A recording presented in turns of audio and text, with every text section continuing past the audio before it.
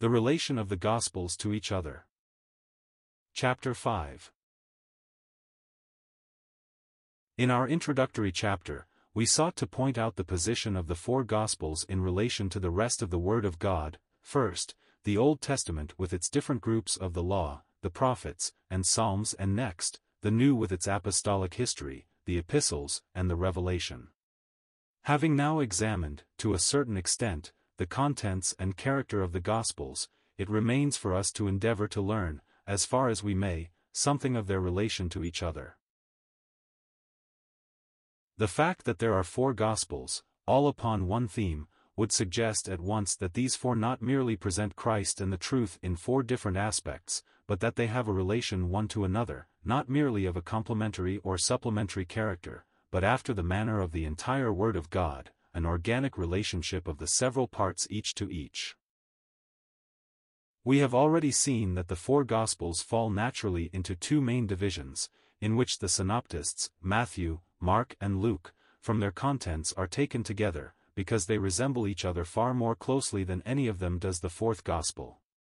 We have, therefore, two main divisions of the Gospels: first, the synoptists; second, John,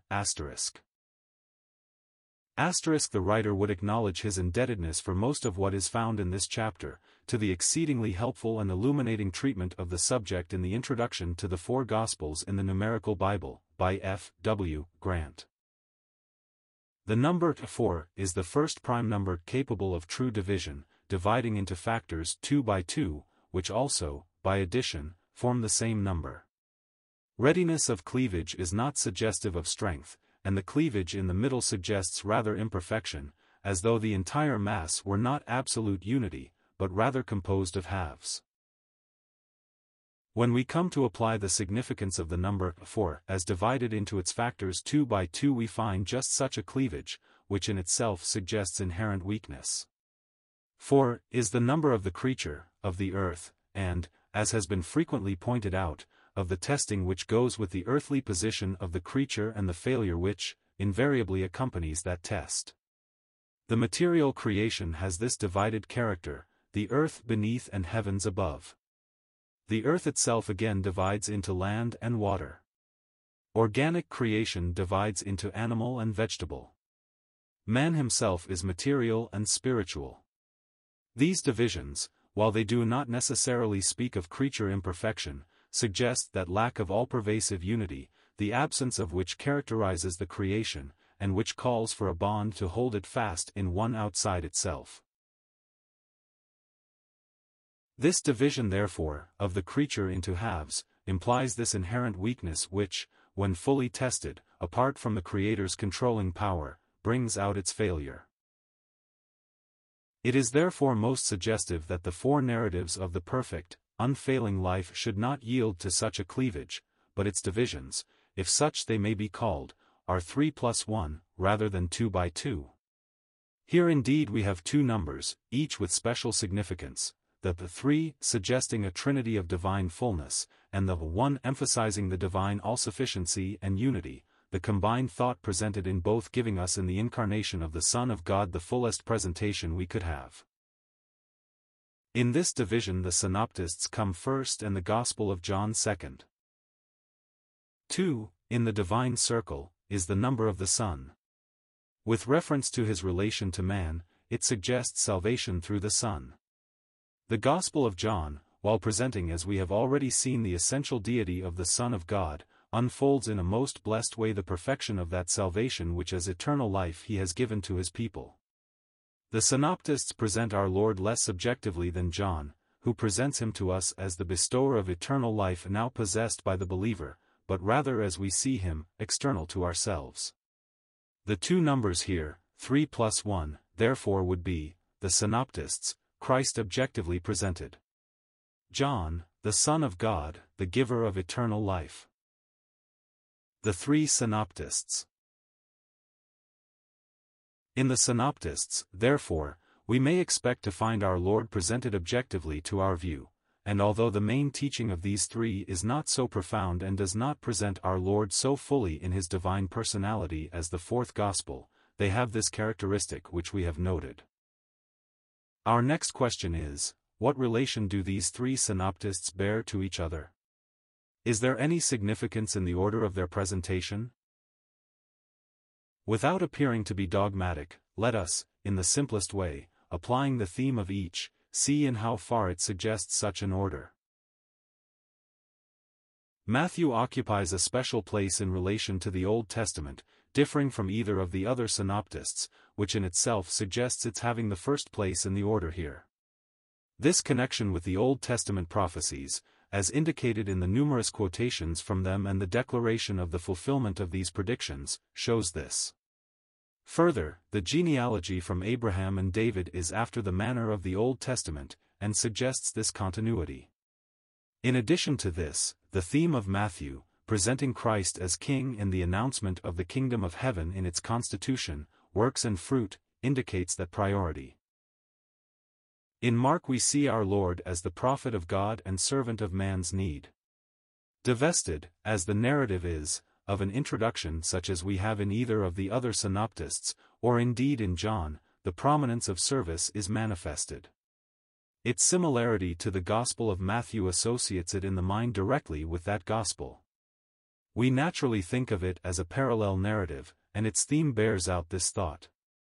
Thus, all points to Mark as keeping the second place in the synoptists. If Matthew shows us the king, Mark gives us the prophet, the servant of God and of man, and, too, as we have seen, signifies testimony and service. Luke.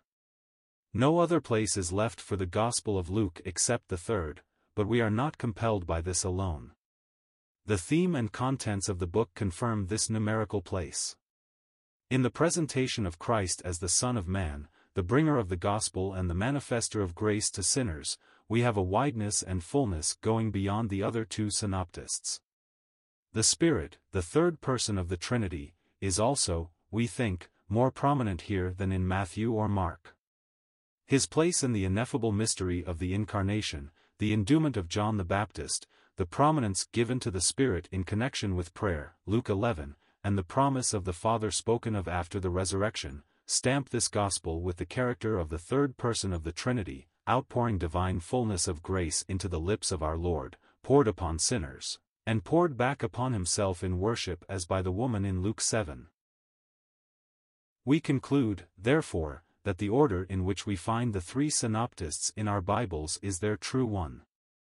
Summarizing, we would give thus. Matthew, Christ as King, with all authority, presenting his kingdom, whether in principle, or to find it rejected, or to proclaim it in its mystery form, or to declare its final consummation. Mark, Christ as God's prophet, bearing witness to his will, and in tireless activity serving him in ministering to the need of man. Luke, Christ the Son of Man, in the power of the Holy Spirit, manifesting and ministering God's grace. We add to this brief summary the aspect of our Lord's death, which we find in each of the synoptists. This will occupy us in greater detail later on, as we have already devoted considerable space to the comparison of the narrative of that death in each of the evangelists. In Matthew, appropriately to his theme as the governmental gospel, we see our Lord's atoning death as a governmental satisfaction for sin. This is what is presented in the trespass offering. In Mark, the prophet who denounces sin, and the servant who ministers to the sinner, is justified in this apparently contradictory attitude by the amazing fact that his death was the sin offering, which was the most absolute prophetic declaration of man's guilt and the most perfect ministry to the need which that guilt manifested. Luke, with its gracious unfolding of the heart of God in the gospel and the calling of sinners into his presence and making them at home there, fittingly gives us the peace-offering aspect of the atoning death of our Lord, in which God and man unite to enjoy the fullness of that which divine grace has accomplished in his sacrifice. The Gospel of John. From the fact that it stands alone, the Gospel of John need not long detain us in this brief characterization. As we have before said, it being so unique, to point out its characteristics would almost necessitate an examination of the entire Gospel. Indeed, we have already sought to justify its place as second with reference to the synoptists. In itself, as to unity, it emphasizes the number 1, the Godhead of our Lord, His supremacy, the paramount authority of the will of God.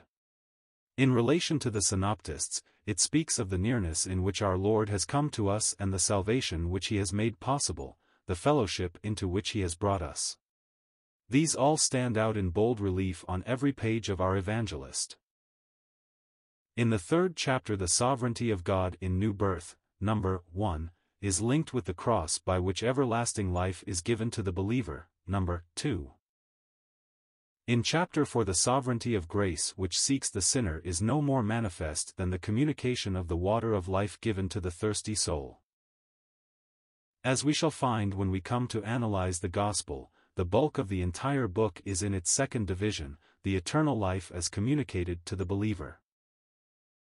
Summing up these thoughts, we have, as characterizing this Gospel, Christ the Son of God communicating life and salvation. Their order and united testimony *.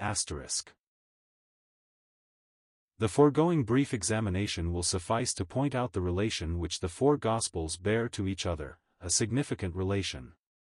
The recognition of this, and further study here suggested, will serve to confirm our knowledge of the contents of each individual Gospel and its ordered place in relation to the others. The rays of light which beam from each, all blend together to give us God's thought of Him who is, the image of the invisible God, who is light, and who is love. The remainder of this chapter will also be found in How to Study the Bible, page 117, etc. Before leaving this part of our subject, it may not be out of place to offer a few practical suggestions as to the method of study to be adopted in seeking a fuller knowledge of the contents and mutual order of the 4 evangelists. Of course, there are numbers of books which give these, but it will be found that what the student gathers for himself is often of greater and more lasting profit than the most admirably predigested analysis. Our suggestion is very simple. In an ordinary blank book, let 4 columns be drawn on the open page, 2 columns to a page, headed with the names of the 4 Gospels. In the column under Matthew, enter each section of his narrative, making these so minute that they cover only one topic. Thus, the temptation would be divided into 3 parts. For convenience, consecutive numbers could be given to these sections, which would reach perhaps to more than 100 in the entire Gospel. Each section would have its number, title, and chapter. Thus, 1. Title of book. Matt 1:1.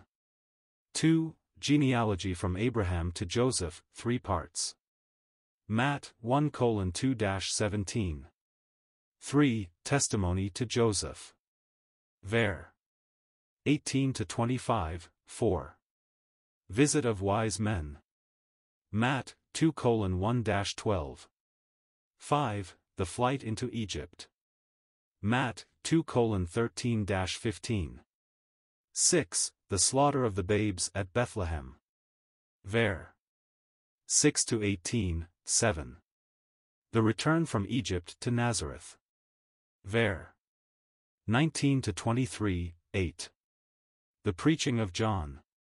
Matt 3:1-12.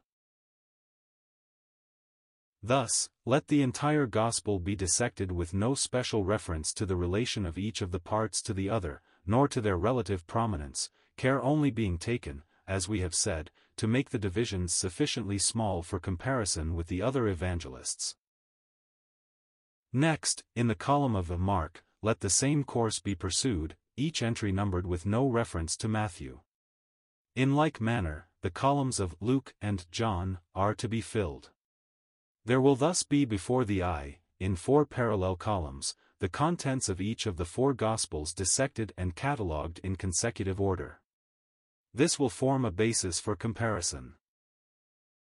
Let the entry in each Gospel be compared with those in the others, and in red ink let their corresponding numbers be put over, thus. We take the preaching of John, number 8 in Matthew, as an illustration. Matthew Mk. 2, L. 13, J. 2, 4, 6, 8.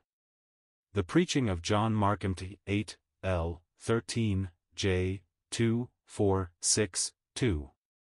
The preaching of John Luke Mt 8, M, 2, J, 2, 4, 6, 13. The preaching of John Mt 8, M, 2, L, 13, 6. The preaching of John. When this work is completed, the student will have the material before him, not only for the study of each gospel separately, but for purposes of comparison with the others, in which at a glance he can tell what is peculiar to each and what is common to two or more evangelists. This is probably as far as most students will care to go. If any desire to construct a harmony, the above catalogue of subjects will be of help in arranging the parallel passages in their order. Let another book be prepared with 4 columns similar to the first, and let Matthew be entered in the first column exactly as it was before, only with an interval of, say, 3 lines between each entry. Next, let the parallel passages in Mark be entered directly opposite those in Matthew, using the spaces left vacant for the insertion of those portions peculiar to the second evangelist. In like manner, Luke and John are to be entered. Let the original numbers of the sections of each gospel be also inserted. The result will be that at a glance we will be able to see the contents of the 4 Gospels arranged with reference to the order given in Matthew. This will form a basis for comparison, and much careful study will be required to see whether that order is always to be followed. As a matter of fact, the Gospel of John furnishes certain great prominent occurrences, the interval between which must be filled in more or less definitely with the events recorded in the other Gospels. As has been said elsewhere, a certain order of subjects, which we have called a moral order, is observable in Luke. Only the most patient and careful study will put each narrative in its chronological place. While Matthew is as consecutive as any in the form of his narrative, exceptions will be noted. In concluding our subject, we would reiterate our conviction that God has intended special instruction in the 4 narratives, and that our efforts at harmonizing the 4 must not obscure what is manifestly His purpose.